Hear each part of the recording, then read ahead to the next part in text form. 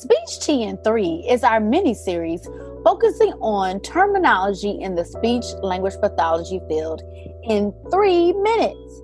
Well, this week, LP will define and explain the term language. Spill the tea, LP.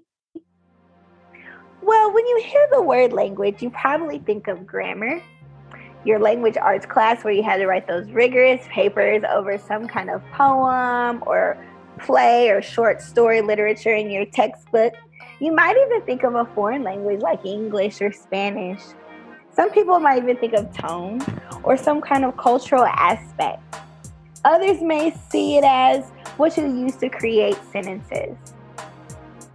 But Robert Owens defines language as a socially shared code or conventional system for representing concepts through the use of arbitrary symbols and rule-governed combinations of those symbols. In other words, it's how we communicate using words or symbols in a structured way, whether it's written or orally.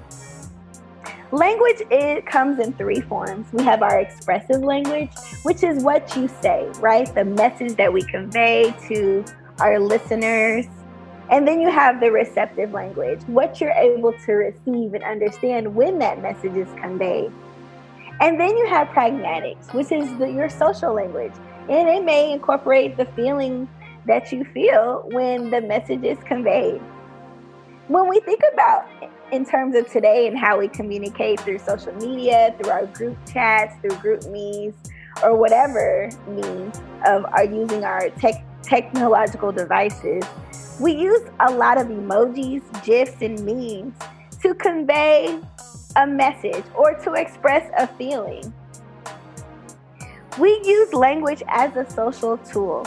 It is a form of communication, whether it's nonverbal cues, motivation, or even that social cultural role. In the words of Robert Owens, our effective use of language for communication requires a broad understanding of human interaction.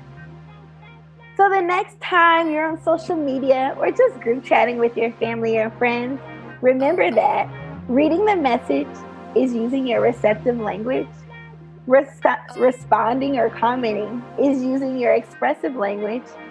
And using those punctuations, sending those GIFs or emojis, is your use of pragmatic or social language. Well, we hope this extra tea quenches your thirst for knowledge. Until next time, we'll see you in Speech Tea in 3.